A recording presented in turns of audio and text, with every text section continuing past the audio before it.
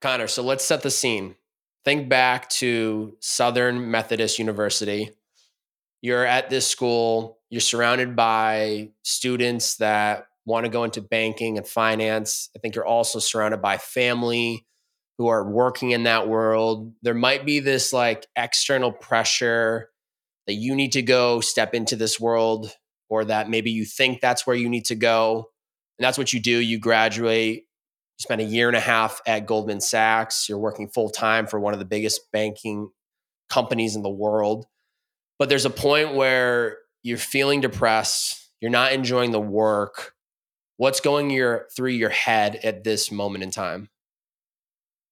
Yeah, it was a really interesting point in my life. And I remember graduating college and my first thought was, okay, I'm gonna be the youngest person to ever become like a managing director at Goldman. I'm gonna like work my way up and do it in like 2 years, right? Which is just unheard of. I will say, And I know you are one competitive individual because there are moments that I've heard you talk about in other podcasts where you're like, I start the marathon and I'm going to be number one, or I'm just going to train to be an Olympic swimmer and I'm going to do it in a year and a half. Like, I love that about you. You're just competitive and you just go for it. Yeah, which I think is maybe an interesting topic we can get into. I think the drive is always there for me. The preparation maybe isn't always, but you can't teach drive, right? So it's good to at least know that I have that. But yeah, so I remember graduating college and I was just like so ready to work in a way. I think even after my sophomore year, I was like just so ready to get into it, to almost start that next chapter of my life. And I was like, I'm going to be the first one in, last one to leave, just work my butt off for 1 to 2 years and work my way up and just become so successful in that world. And I remember like 2 or 3 months into the job, I was just sitting there like, this is miserable. Even looking at the people that were older than me that had been working there for 10 to 15 years, like all these people are just not happy with their lives. Maybe there's some that loved it and were really into it, but I was just like, I don't want to be that in 10 years. And I remember I used to have to commute to work before Goldman moved their office to downtown. And it was about a 20-minute drive. And I would listen to the book, The Subtle Art of Not Giving a Fuck. Mark Manson. I remember we had dinner recently and I mentioned that to you. And it just like really inspired me to kind of just like not to not care, but like all these little things that I was doing at work that I made such a big fuss about and all of that was like, why is it such a big deal? And in reality, it's not. And I think through the course of working there, I just found that it really wasn't a good fit for me. And I always had this itch to do my own thing. And even going back to like middle school, I had started an eBay business with my dad. And like, I always had these little urges and itches to start my own thing and do my own thing. And I think there's always this like image portrayed to society or even going through school that you have to like put in your time in order to achieve certain things. And in my head, it was like, why do I have to do investment banking for 2 years to then go work at a hedge fund or a private equity firm to then ultimately start my own business or my own investment firm or whatever it was I wanted to do at the time. And my thought was always, okay, how can I skip over all of these steps and just do what I want to do now? And I think like going to work at Goldman seemed like a great place to be, great thing to have on my resume and all of that. But like I said, I just reached that point where I was just so unhappy with what I was doing every day. And I had like a couple of people and things that inspired me. But I think the thing that really changed things for me was as an analyst at Goldman, you're kind of bucketed into like a certain job and task list, right? So you'd work on the financial models, put together the investment presentations, all of that stuff. You were never the person who would be going and bringing the deals in. And so for me, I was like, I want to do that. That's what the managing directors were doing, the guys that had been there for 10 to 15 years. And it's like, that's what I want to do because I enjoy talking to people. Like I just enjoyed that side of the business. I remember going to my boss and saying, hey, like just being honest with you, I don't really find this part of the business interesting that I'm working on, I'd love to be able to like go try and bring some deals in. And I remember him just straight up telling me no. And I was like, oh, okay, interesting. And I went and sat at my desk and was kind of like upset about it for a day or so. And then I just had this realization where I just said to myself, like, fuck it, I'm going to do it anyways. And I still did the work that I needed to do. And I honestly probably did a bad job at it because I just wasn't interested in it. But I also started talking to these investment firms that had these deals that were looking for investors in. And I ended up screening a couple of deals internally within our group. And I was probably one of very few analysts to ever do that.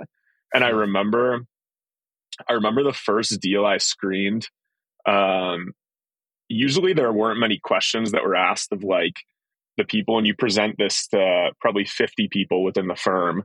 And I remember everyone was being such a like kind of a dick on the call, asking the most difficult questions. And then after the call, no one even like congratulated me or was like, "Hey, Connor, like awesome job, dude. That's so cool that you did that.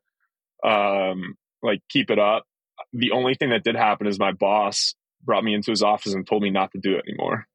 And I was like, you know what? This is just not the place for me and not what I want to do. If I want to do my own thing, I need to leave. I need to get out of this environment and almost just remove myself from it because it was becoming such a like a mental strain to wake up every day and go in somewhere where I wasn't able to shine, where I felt like I actually could do my best work.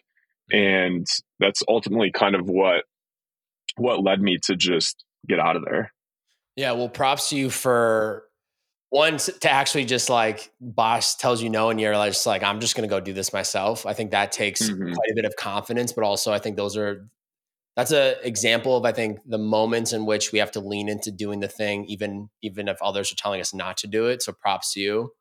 When I was doing the research and we might have chatted about this a little bit when I first met you, but just like hearing that part of your story was just like so hit home to me because it was, I went during an internship of my junior year, I realized, holy shit, the thing that I thought I've always wanted to do with my life is actually not what I wanted to do, which is like corporate America, drive a nice car, wear a nice watch, have a nice suit. And I just like, same thing. I saw people that were 20 years, 15 years older than me and just like not happy, falling through the motions. And it was just like this light bulb moment of like, I cannot allow myself to do it. And that's when I just going into my senior year, I just completely hit the reset button. I'm like, we're not applying to a single job unless it like screams, I want to do this. And never did. And that's why I then spent the next 3.5 years driving Uber. But there's the recognizing I don't like what I'm doing.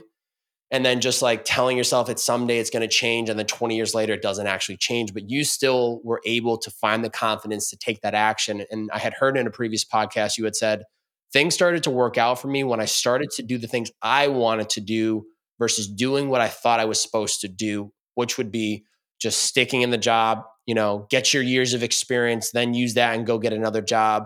So what's giving yourself at that moment in time, or how have you learned how to give yourself that permission to just pivot, to not care what your parents might say, what friends, what colleagues might say?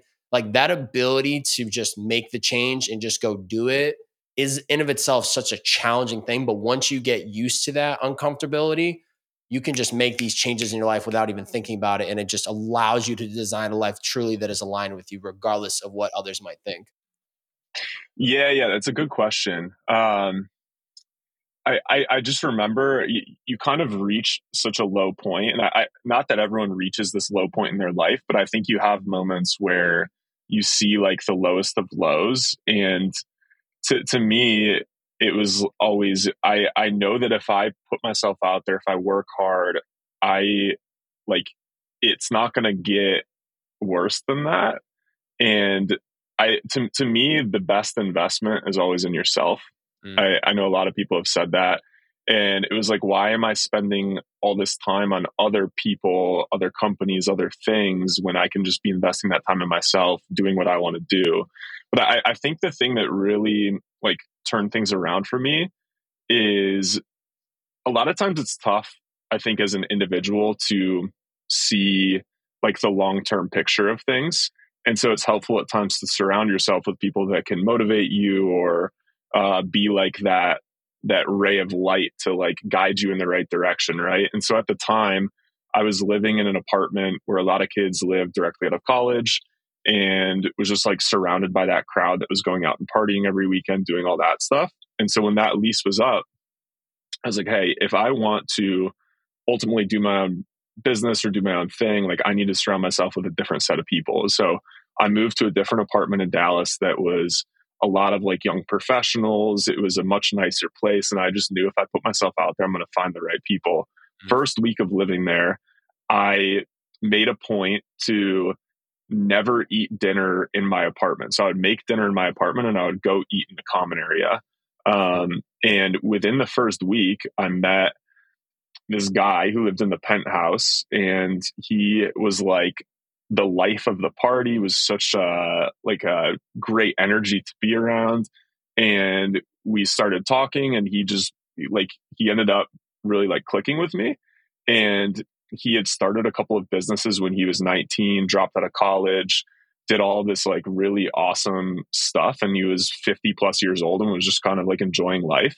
um, and he almost like took me under his wing in a way, and every week would kind of give me these little tidbits of knowledge and everything. And he just really encouraged me to kind of take control of what I wanted to do. And I think around the same time is when that stuff happened at Goldman. And I just had this realization of like, I was 24 at the time.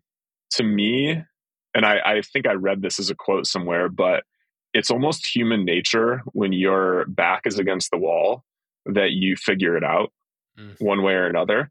And so I felt like I was working at this comfortable job, getting paid a great salary, and I could have done that for years, right? I could have worked my way up to managing director, gotten paid hundreds of thousands of dollars, made great bonuses, started a family, done all of that. But it would have never like gotten me to where that ultimate goal was.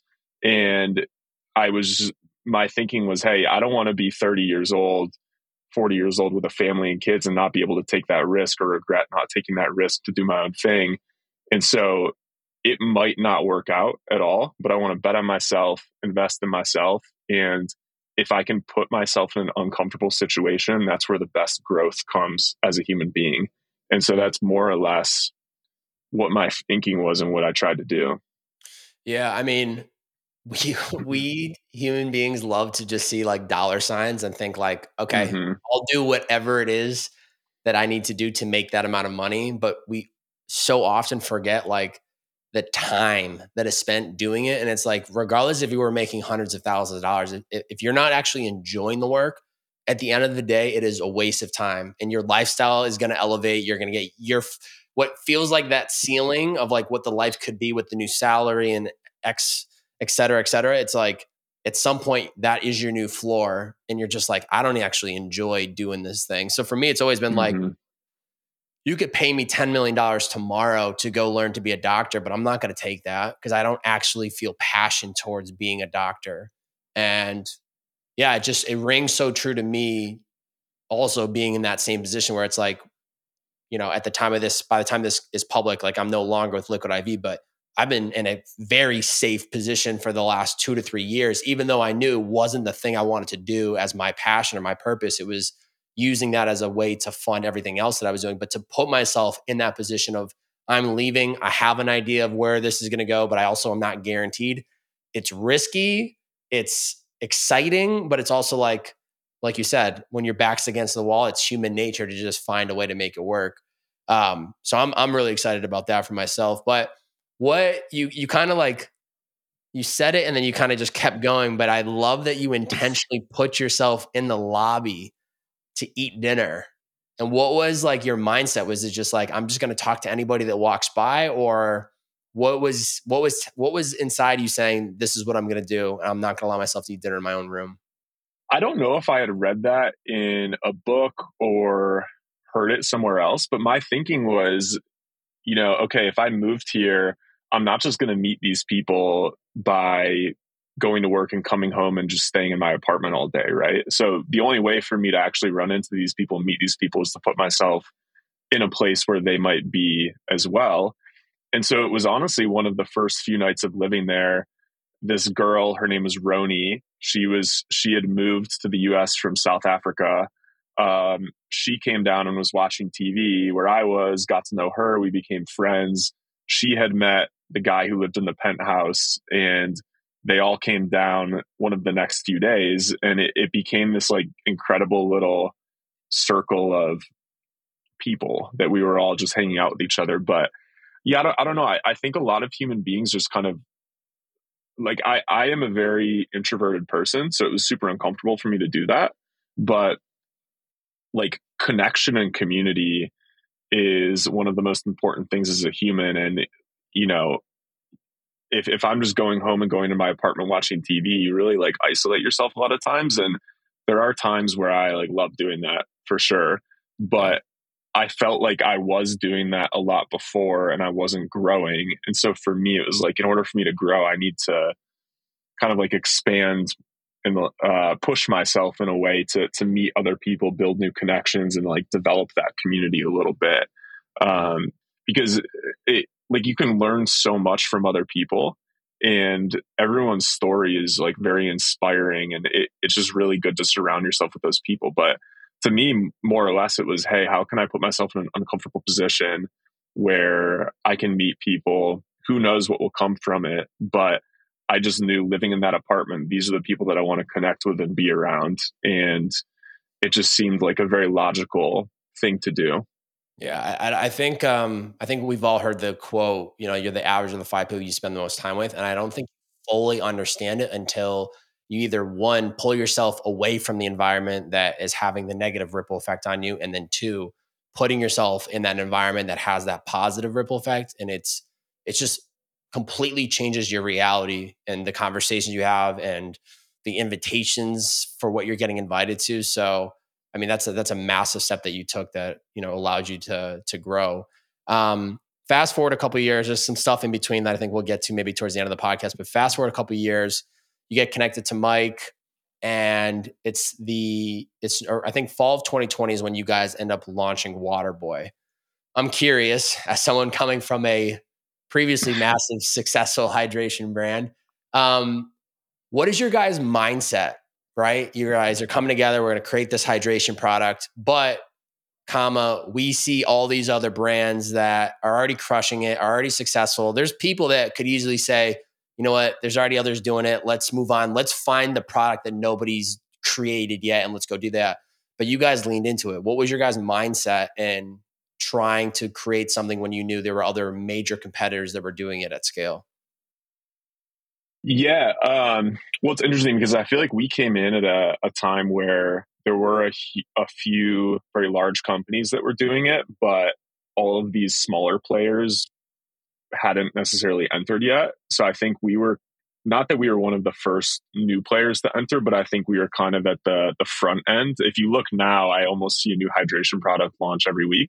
Crazy. And I get targeted by all of their ads, but we just kind of felt that even though Liquid IV, Elements, Noon, some of these other hydration companies had carved out really great brands and had huge customer bases and audiences, that there was still a lot of white space within hydration. And for us, I mean, it's just kind of making hydration functional and specific for when you need it.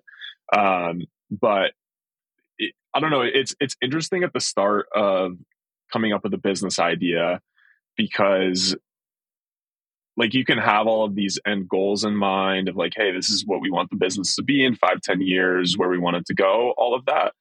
But at the time, it's just more like, hey, this is a great idea. Let's just rip it and go for it and do it. And I think that is a lot of times my mindset. It's less of like, let me plan every single thing to nauseum. And then by the time I start doing it, I've wasted 3+ months, versus let me just do it and then take the learnings from doing it and iterate on it and grow it. And that is essentially what we did. Like the first product we launched with, I think Mike would be very transparent about it too, tasted horrible. And it was just like not good. But from that, we had a lot of great learnings from it. We realized we needed to change the formula, the packaging, all of that. And we, through a lot of different iterations throughout the business, have grown it into something that people do like and care for. But yeah, I think at the time it was just like a lot of excitement of, hey, this is a great idea. Both Mike and I were very entrepreneurial. We're kind of looking for the next thing we wanted to do in our lives. And again, it kind of gets back to that point of like, I was 20, I think I was 26 or 27 when I met him. And it just really didn't have any like obligations or anything else going on in my life to that would like limit me from doing it. And loved the idea. I was like, hey, this is really cool. This could be something really incredible. I don't know what that looks like yet, but I loved it. And I loved not necessarily the uncertainty, but I loved like, in a way, the uncertainty of it, and just like what it could be. Yeah. And I mean, the fact that you're coming from a place where you already prioritize wellness and fitness, it's like, Mm-hmm. that's a no brainer to want to, create a Right. product. And then two, I'm such a believer of like creating the blueprint as you go. And I think Mm-hmm. oftentimes the biggest resistance people have to putting on the running shoes to go for the run, to starting the business idea, to hitting the reset button is we think that we have to have it all like figured out. Like, I'm going to wear these shoes and I'm going to run this far with these clothes. Like we just like create so much noise when like you said, like the best thing that you can do is just do and like let the action Yeah. help you. And I feel like that's what you guys have done so well, did so well in that early stages. Like you took people along for the ride of like, here's us building this product. And then when it launched, you've had all these people like building a pipe. Like I even use that presently in my content strategies. Like I'll post something, get a feeler for it. Oh, you like this? Join this wait list. And then when it launches, now I have 200, 1,000 people waiting for the product instead of out of the blue saying, hey, here it is. Does anyone want this? And people are like, what is this? We weren't asking for this. Yeah, no, exactly. And there's it's another quote I love. It's the wealthiest place in the world is the cemetery. And it's because so many people die with all these incredible ideas, these incredible things that they want to do, and they never do them. And I feel like a lot of times the reason is because there's so much, um, like people just think that they can't do it, or so much like work needs to go into it, or it's almost like an analysis paralysis type thing too, or you just overthink it and never do it, and then you get to a point in your life where you can't because of other obligations. So for us, it was always just like yeah, let's do it. And that's, if you like, our story was very much that way, and even today that's still kind of how we operate. We just do things and then like take the results and iterate on it. I think now that we've grown to a certain size, like planning can be a little more helpful for us. But that what you just mentioned is more or less how we started. We made Mike made a TikTok video in his car. We had no followers. We had no website. We had no product yet, and that video did well. Had a lot of people that were interested in it. It was just talking about what the idea was, and it was, oh, okay, hey, that video did well. What if we make a website and have people give us their email address or phone number? So we did that. We got all these phone number signups, and then it was, oh, hey, we don't have a product yet, but what if we do a pre-sale for the product? So we did that. We sold out everything that we were planning on making 2 months later within a day. And then it was like, oh, wow, like maybe we should make more X, Y, and Z. So it all kind of like fell into place in a way as we went along. But I think like in starting a business and a lot of times in life, one of the most important things is just being able to adapt, right?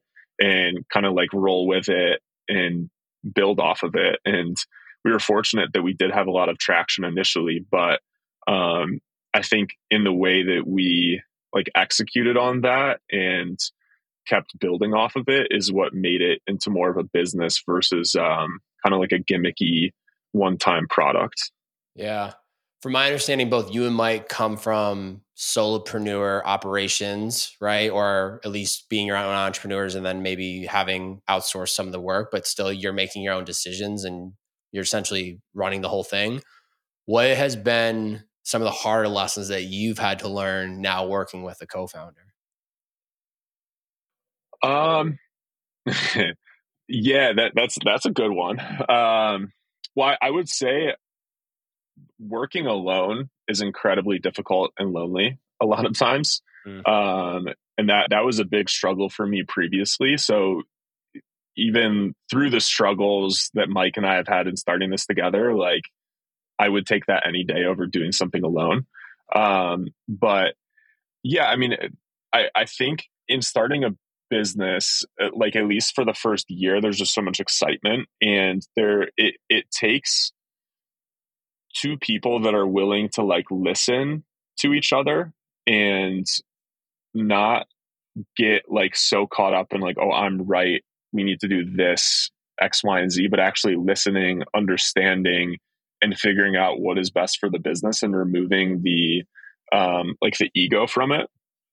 And there's a lot of times where like we probably don't necessarily agree on certain things, but it to me it's I could care less if I'm wrong, honestly. I just want to do what's best for the company because it gets to a point where it's more than just him or me. It's its own thing, right? mm, And it's like, how can I nurture this company, this like child, if you will, and grow it and help it be as successful as it can be? Um, and yeah, I think you just have to kind of like take the ego out of it.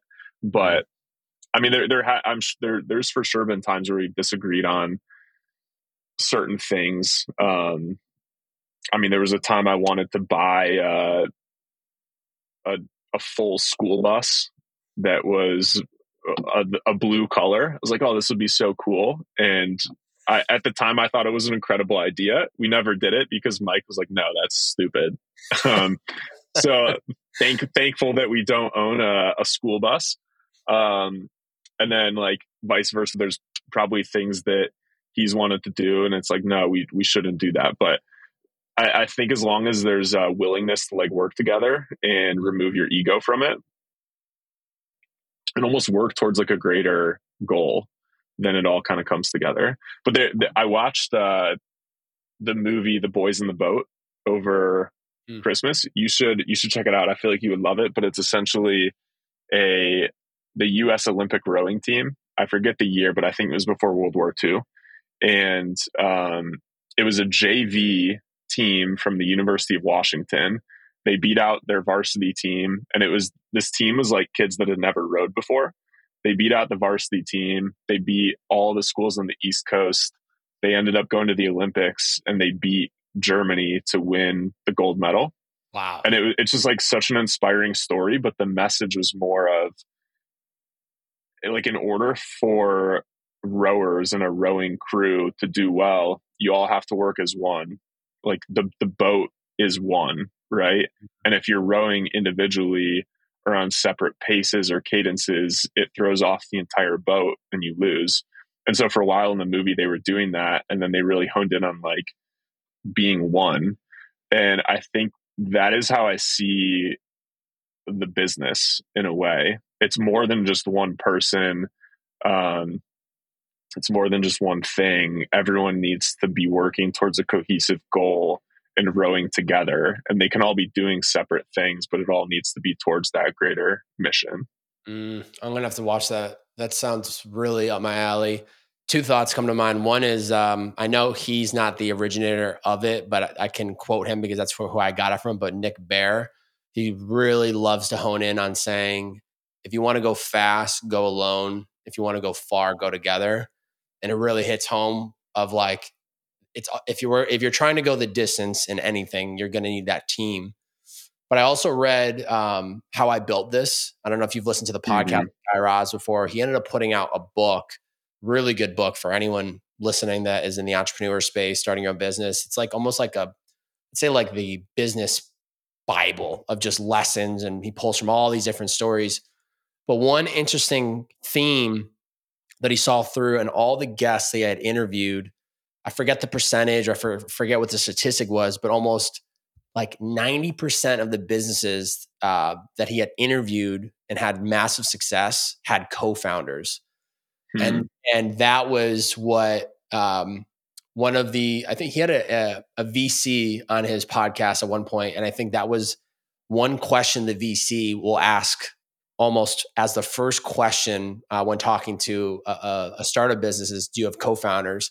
Because they found that there was more success with multiple people taking on the load than if it was just a singular person, which I thought was really interesting. But I think it just hits home on, being able to rely on other people and how important it is to, I'm sure you have certain strengths that maybe are Mike's weaknesses, and Mike's weaknesses might be your strengths. Like, it balances itself out, which just allows you guys to operate so much more efficiently and faster.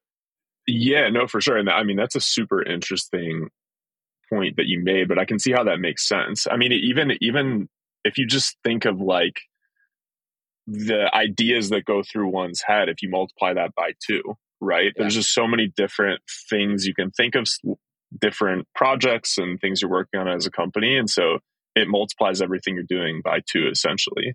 Yeah. But I love that quote, and I've heard it before, but it's so true. And anyone who has started a company, you definitely have a realization of that. But if I look at the time between Mike and I, there's a limit to how much work you can do. And Mhm. then if you essentially back into that, how much as a company in revenue I can do because of the work that we're doing. So in order for us to grow further, it's, hey, I need to hire people that can carry out the same mission doing different things and tasks.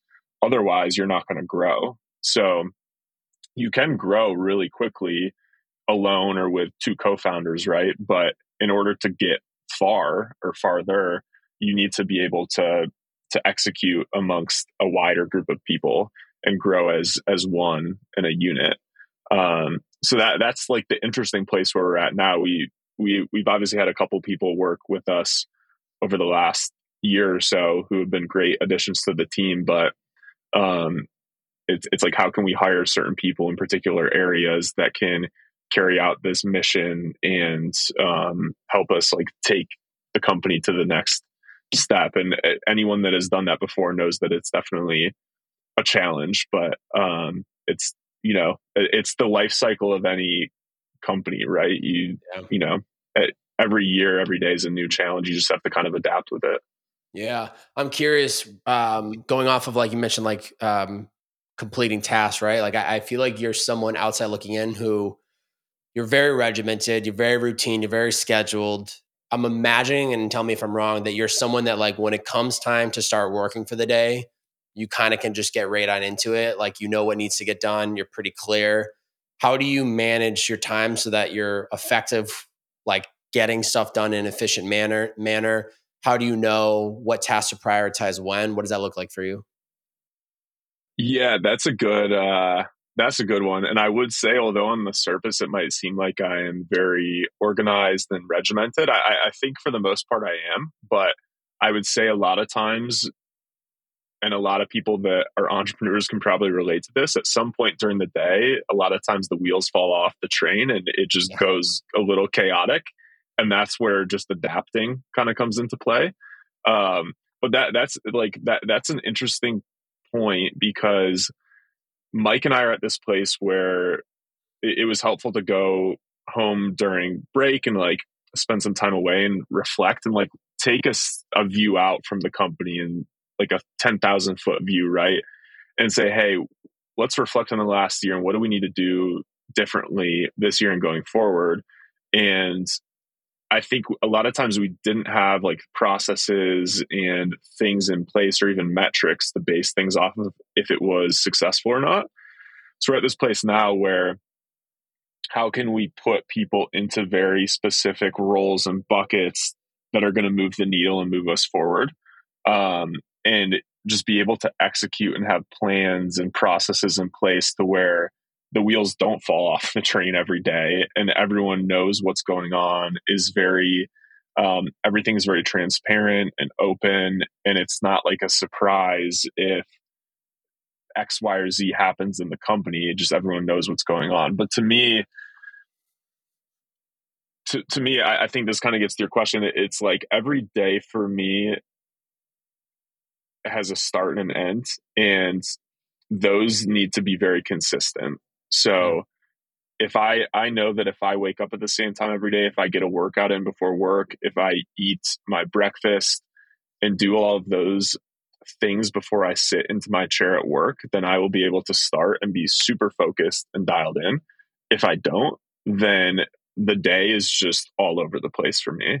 And mm. I've had that realization happen so many times to where it is all over the place that I just have such a drive that it's like I do not want to do that or have that happen to me.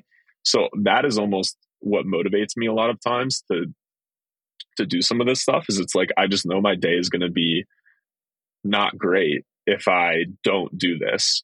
And a lot of times a good morning routine starts with a good nighttime routine. So Mm. it's, hey, am I eating dinner by a certain time? Am I turning off the TV? Am I going to bed by a certain time and getting a good night's sleep? And if all of that stuff happens, then I will always have an incredible day, regardless of how chaotic it can be between the hours of 9:30 to 5:30. Mm. But to me, it's always that start and end. It's how can I make that as consistent as possible, and then the rest can be all over the place. But it's just that time to me is so important. Well, I'm curious, right? So I'm on a walk last night, and I'm one house away from getting back to my place, and I could see into my neighbor's front window. He had the TV on, and he was in like a computer chair. And every time I walk by, he's always, I can tell, just like in a doom scroll. He's always just scrolling away. It's just so obvious, right? And I just like see that, and I'm like, man, I know there's time and place for when you're allowed to enjoy yourself, but at some point, I'm just like, I feel like this is like a problem for him. Like he's probably doing this at 1 p.m., at 8 a.m. Like it doesn't matter time of day. He just gets caught in the scroll. And I'm someone that's very aware and just like knows when to turn it on and when to turn it off. With that being said, how like I know how it's so important to me. Regimented, know when to go to bed, when to wake up, when to go to the gym, like all these things. But even then, how are you holding yourself accountable to doing it? Because even this morning, waking up, I don't want to go to the gym. I don't want to meditate. I don't want to sit down and journal. I don't want to do these brain games, but I do it because I hold myself to that standard. What is it within you? Is it, the competitiveness from when you were a swimmer? Is it just like knowing how it feels, like the after effect? That's what motivates you. Like what gets you to actually fall through on the accountability of it? Because no one's watching you. You don't have a coach there Mm-hmm. waking up next to you like, Connor, let's go. Time to get to the gym. Time to do this. This is all mentally coming from you, which is such a powerful skill set to develop. Yeah, I mean, to me, it's the feeling for sure. Um, I mean, anyone that's gone on a run before, done something like that, you get that runner's high after, and it kind of keeps you wanting to do it, and you probably just feel good. Or anyone that's eaten healthy, the first 2 weeks of eating a certain diet or eating healthy is probably not fun, but after a certain point, you start to feel good, feel amazing, you see results from it, and then you want to keep doing it because you love it. And so, to me, a lot of times that is more or less what kind of drives me to do it. I mean, all of the like supplements and vitamins and things that I take, not that I don't love them, but you take it because of the feeling and what it can do for you, right? And I feel like the main thing is I've seen how I feel when I don't do that stuff, Mm, how unproductive I am when I don't do it, how unfocused I am. And it's just like, in order for me to achieve my goals, I know that I can't be like that every day. mm, And so I need to be 100% and show up not only for Waterboy, but for myself. And in order for me to do that, this is what I need to do. So some of those things, to be honest, I'm still figuring out. Like, I'm not going to sit here and say I have this incredible routine that's just so dialed in, because there's some days where it just totally doesn't work out for me. Like today, even today, for example, like I woke up, I didn't work out right away. Ended up going to work because I actually woke up with a lot of energy. So went right into work, got in at 8:30, which is about an hour earlier than I would normally get in. Was working for a while, and then my computer shut down. It didn't work. So just all these annoying things happen. I had to get a new camera. Was going to work out in the middle of the day. Didn't get in on time. So only had like a 30-minute workout. So just, I mean, all those things started happening. And now the day got a little chaotic because of it. But to me, even today is a great example of, hey, if I had just woken up when I normally would, worked out, done all of that, it wouldn't be a question now at 3 p.m. of, hey, are you going to work out today, or are you going to finish that 30 minutes that you did before? Like it would already be done, and I would feel good and would feel focused. But um, yeah, I mean, I just, to sum it up, it's the feeling, and it's also the feeling of, I don't want to be unproductive or not feel good or all of that. And if I do X, Y, and Z, I know I will feel good. Yeah. I think we have to, as humans, remember the finish line to get us to Mm-hmm. cross the starting line. Like that's the reason why I get my ass out the door is I'm not excited to walk into the gym. It's that feeling walking out, but also how important it is to just schedule things in advance, or not wasting this mental energy of like, do I go to the gym at 10? Do I go to the gym at 1, at 3, right? Like, like you said, like this is the once in a blue moon where the day kind of got thrown off, but also props you because you're able to pivot. Some people, their whole day would be thrown off and just be like, all right, the day's gone. You're just like in real time making those adjustments, which I think which is a power of yours. Um, with building a business, and I've been there before, so this is coming from personal experience. We love to rationalize that because we're building a business, we don't have time for the gym. Because we're building a business, we don't have time for a relationship. Because we're building a business, we don't have time for life experiences, right? How have you learned to prioritize your relationship with Jenna while building Waterboy at the same time, and not feeling like, um, there can be that like guilt of like, now I'm prioritizing the relationship. So, man, I wish I was working on the business, or vice versa. Yeah, I think we're both at an interesting point where we both have a lot of incredible things going on for us. And she's obviously built an incredible business too. I can see how sometimes if people aren't both doing that, that it can create problems in a relationship because you just aren't necessarily in the same wavelength. But for us, we're very much in the same like wavelength with what each of us are doing. And there was a time where I think lines were very blurred, where we would come home after work and it was just talking about stresses of, this happened to me today, this happened to me today. And it, instead of like filling each other's buckets up, it would just drain both of our energy. Mm, And that, I would say, created a lot of like stress, and even just stress in like coming home, because it wasn't like a positive, safe place a lot of times. And I think now, over the last year, we've really made a point of it to where when we come home, it's like, hey, let's turn our phones off. Let's not scroll social media. Let's not send emails. Let's like actually spend time with each other, be present. And I think that has helped a lot. So it's a lot better and easier for us. It's like, hey, during the day, like, yes, we need to show up for each other, but most importantly, we need to show up for ourselves. And like, if we want to focus on building our businesses and working, like, let's do that during the day, Monday through Friday, like 9 to 5, be dialed in doing that. And then after work, like, let's make a point of it to spend time with each other on the weekends. Let's make a point of it to spend time with each other and focus our attention on each other. Because not only is that helpful and healthy as a, like, for a relationship, but I think even anyone that has started a business, like, you need to disconnect from that too. mm, Because if you don't, that just like, it's hard sometimes to even take that outsider perspective and like that 10,000 foot view, and you're so in the weeds 24/7, and you just get burned out, right? um so I think we've just done a really good job at making like intentional quality time for each other.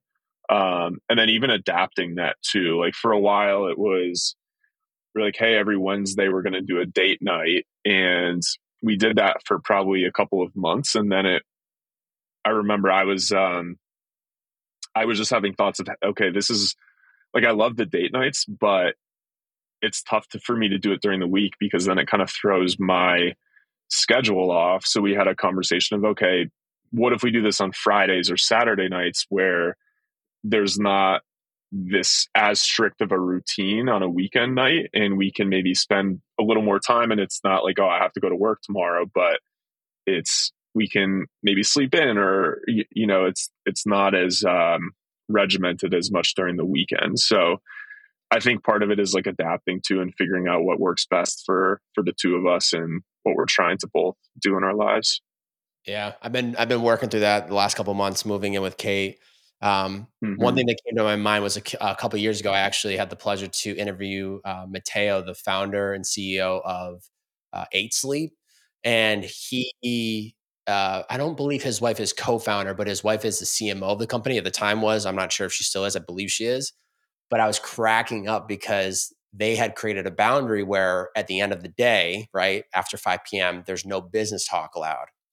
So there's times when he'd have like this idea and he'd want to share it with her. And so he would literally have to write her an email sitting next to her, send it.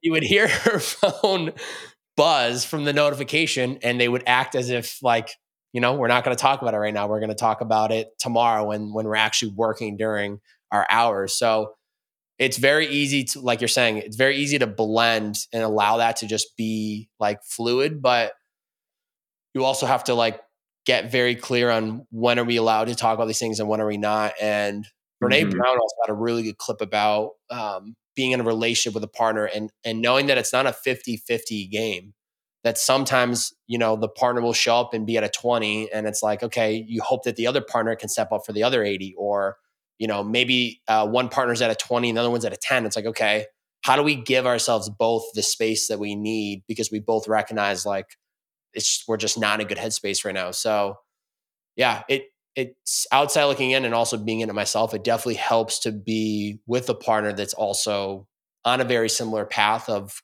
entrepreneurship, building their own business, building their own thing, because it's just not, it's not perfectly laid out. You have to create these boundaries and these systems and these routines. And, I Hmm. think it drives Kate, my girlfriend, crazy sometimes that I'm so regimented, but I'm like, you have to understand this is what allows me to be the man that you love. Without this, it's chaos Hmm. to me and it just doesn't work.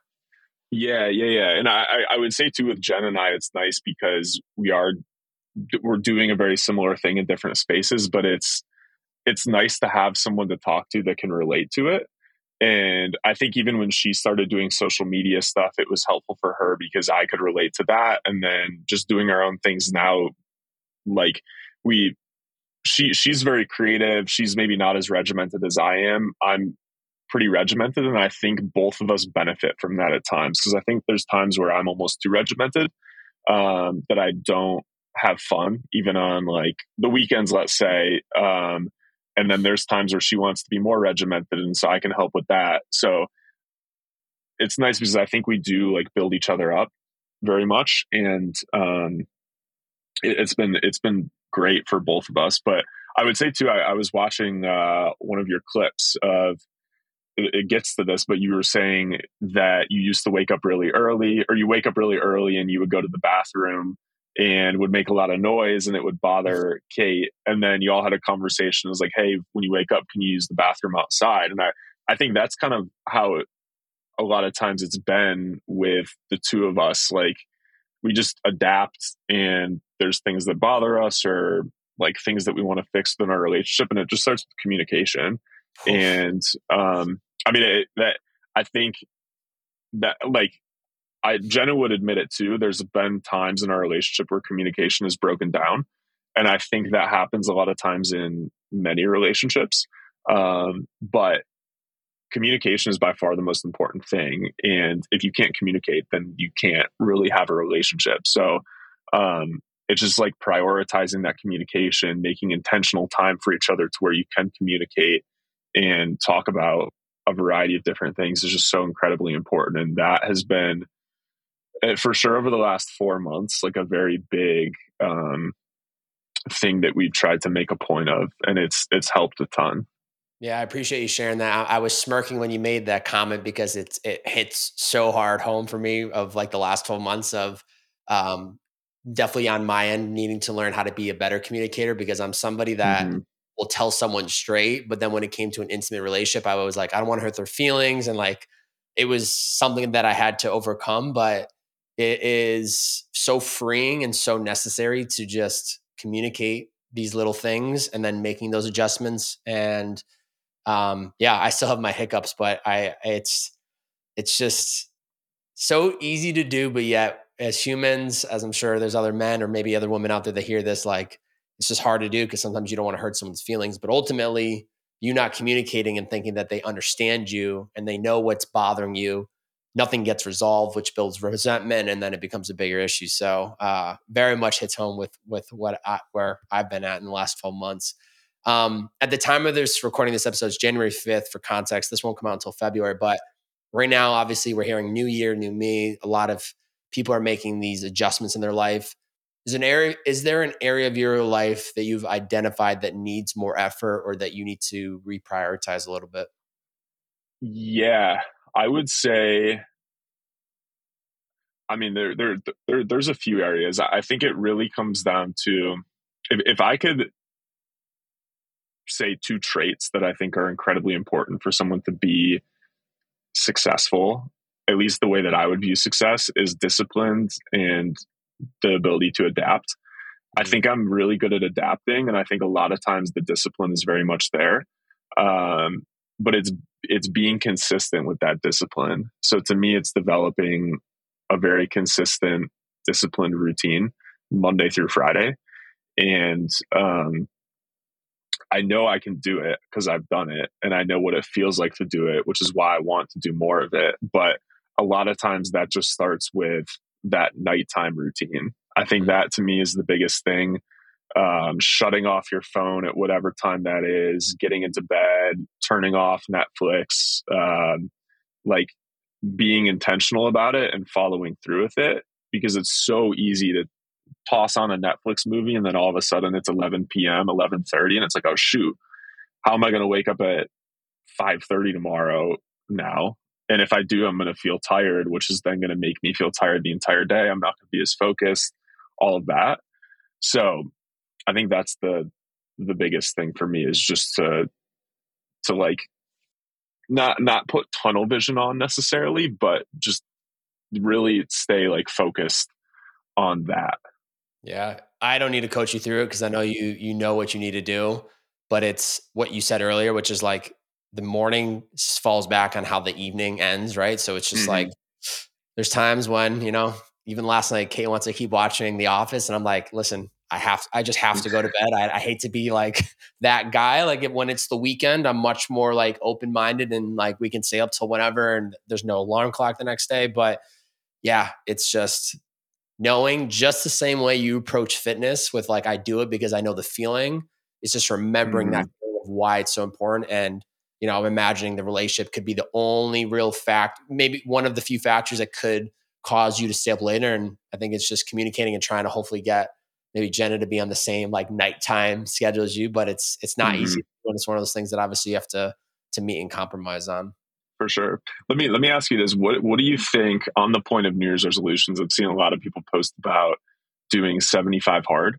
What Mm. what what do you think about 75 hard, or that whole like concept? Yeah, so I tried 75 hard 2-ish years ago and I failed after like 25 days or something. I think I missed Hmm. a workout. It is something on my hit list to do again at some point, but I also think it's just like it can be very I don't know, for some people it's that reset they absolutely need and that's very toxic. I actually met a guy on Tuesday.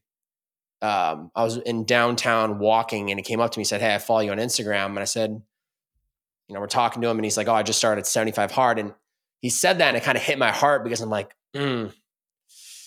is this just happening because it's the new year, new me? I would love to get an update from him after the 75 days and him telling me I did Hmm.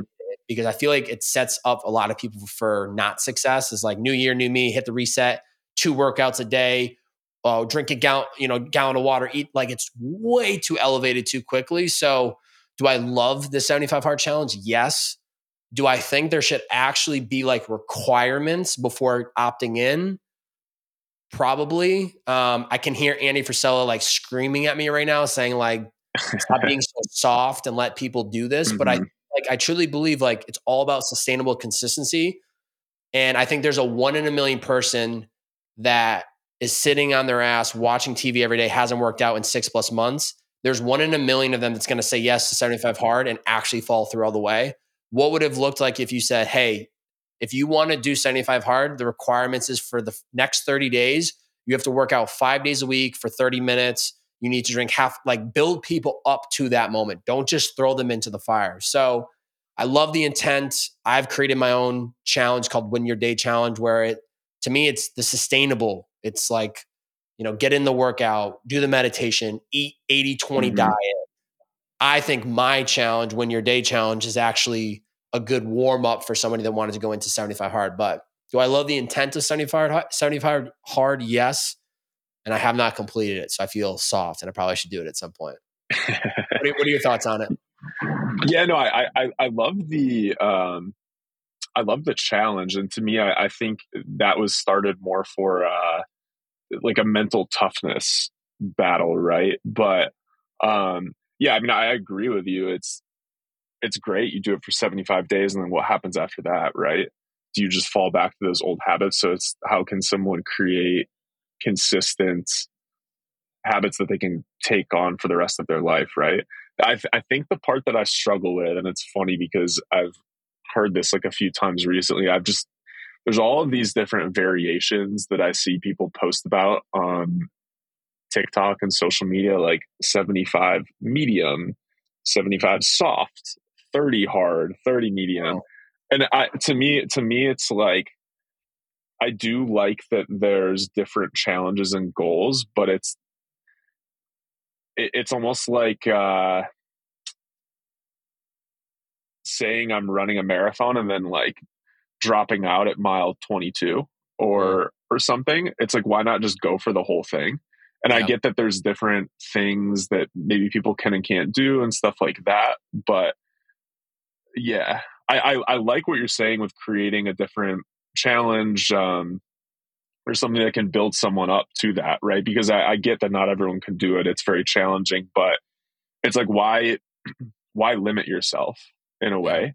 And it's like, I forget the quote, but it's, if you shoot for the stars and miss, you might land on the moon. Or it might Mhm. be, if you shoot for the moon and miss, you might land on a star. So it's like, why not just make 75 hard your goal? And if you don't do it, that's fine. Obviously you want to achieve your goal, but you probably would have done more than if you just set your goal lower and try and do 75 soft or whatever it is. Yeah. I love that about you because it's the competitiveness where it's like either go all in or not in at all, which Mm-hmm. I agree. I just think there should be almost like a separate challenge because I don't once Yeah. again, I'm not trying to say people can't do it, but it's just like that's a big identity shift for someone to go from Mm-hmm. 0 to like 100. I was just listening to an Andrew For Huberman sure. Goggins podcast, and Andrew was mentioning like to David, like, hey, I have a friend that's 300 pounds obese. Like he's listening to his podcast right now, probably, and it's true. It's a true friend of Andrew. Like, what does he do? And David's like, straight up, it's probably too fucking late. That's what he says. He's like, if you can't get off your ass and just finally take that step and you're, in your late 30s, 40s, like it's probably too late. You probably don't want it bad enough. And I think, that energy coming from David can be misinterpreted a lot of different ways. But ultimately, what I always point from it is just like, we need to stop looking for the thing and like, we don't need the challenge. We don't need the retreat. We don't need the coach. We don't need anything. We just need to do the damn action at like that small step, which once again, full circles all the way back to you. You're a real, and I'm sure the skills develop, but like you're so much more thinking on the short term than the long term, which I think is a better skill set than thinking long term rather than short, because you can focus on the small daily tasks where some are just like, I haven't ran a mile, but I want to run 26.2. I don't even know where to start. I'm overwhelmed. The reverse of you is like, let me just go run a mile today. And then I'll run 2 miles 3 days from now. Right. So it's a long winded answer to say, like, just got to take those initial first steps. Yeah, to be honest, I would say I'm probably even a little more extreme in the short term. Because the I read David Goggins' book, and a week later I signed up for the Dallas Marathon. The most I had run in the last 2 years at that point was probably a 5K at one time. But obviously, anyone that read his has read his book. It's like it fires you up, right? So I got excited, signed up for the marathon, and I my time was not great. I walked quite a bit, but I finished, and it was the most incredible feeling I've probably ever had in my life of accomplishing that, especially with a lot of people telling me that I wasn't going to be able to do it. Um, but I think that a lot of times having that balance of short and long term thinking is super helpful, because even with Waterboy, for example, like as a business owner, you do have to kind of think long term in a way, or at least like maybe not 10 years out, but a year, 2 years, 5 years. And that's something that I for sure struggle with a lot. Um, because you go to work every day, you get so caught up sometimes in the monotony of it that you like lose sight of the bigger picture.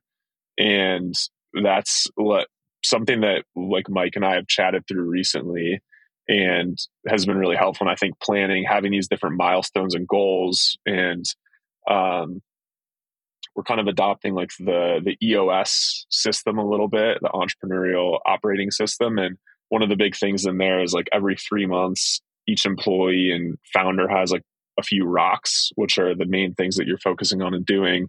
And those are like your goals to achieve for those 3 months. And I think it's helpful because those rocks build towards the bigger rocks for the year, for the 5 years. So um, I think it's helpful to think long term, but then to break it into chunks of shorter term thinking. So I for sure love the short term stuff. Like if you asked me to go climb Mount Everest today, I would probably do it, and I wouldn't necessarily want to train for it. I would just want to go rip it and do it. Like would it work out for me? Maybe not, maybe. But I think sometimes people are so limited on what they do because they think they need to do X, Y, and Z before they do it. And I just think people don't even know the abilities that they have or what they can achieve because they never try, because you think that there's so much you have to do before that. And I think it gets back to me. The job I got at Goldman, I thought I would have had to do investment banking for 2 years before I did it. When I was looking for internships, I said, screw it, I'm just going to go do this right away. I was fortunate enough to get the full-time job. Um, Starting my own company, doing all of these, like running a marathon. I just think, yes, there is some preparation and training that should go into stuff, even as like a safety measure. I wouldn't necessarily recommend anyone just go run a marathon, because I did get hurt from doing it, but it was like the most rewarding thing I've ever done in my life. And I think people can achieve so many incredible, great things. You just need to take that limit off of yourself of what you think you can do or what other people tell you you can do. Because at the end of the day, you can really do anything you put your Mm. mind to. You just have to do it.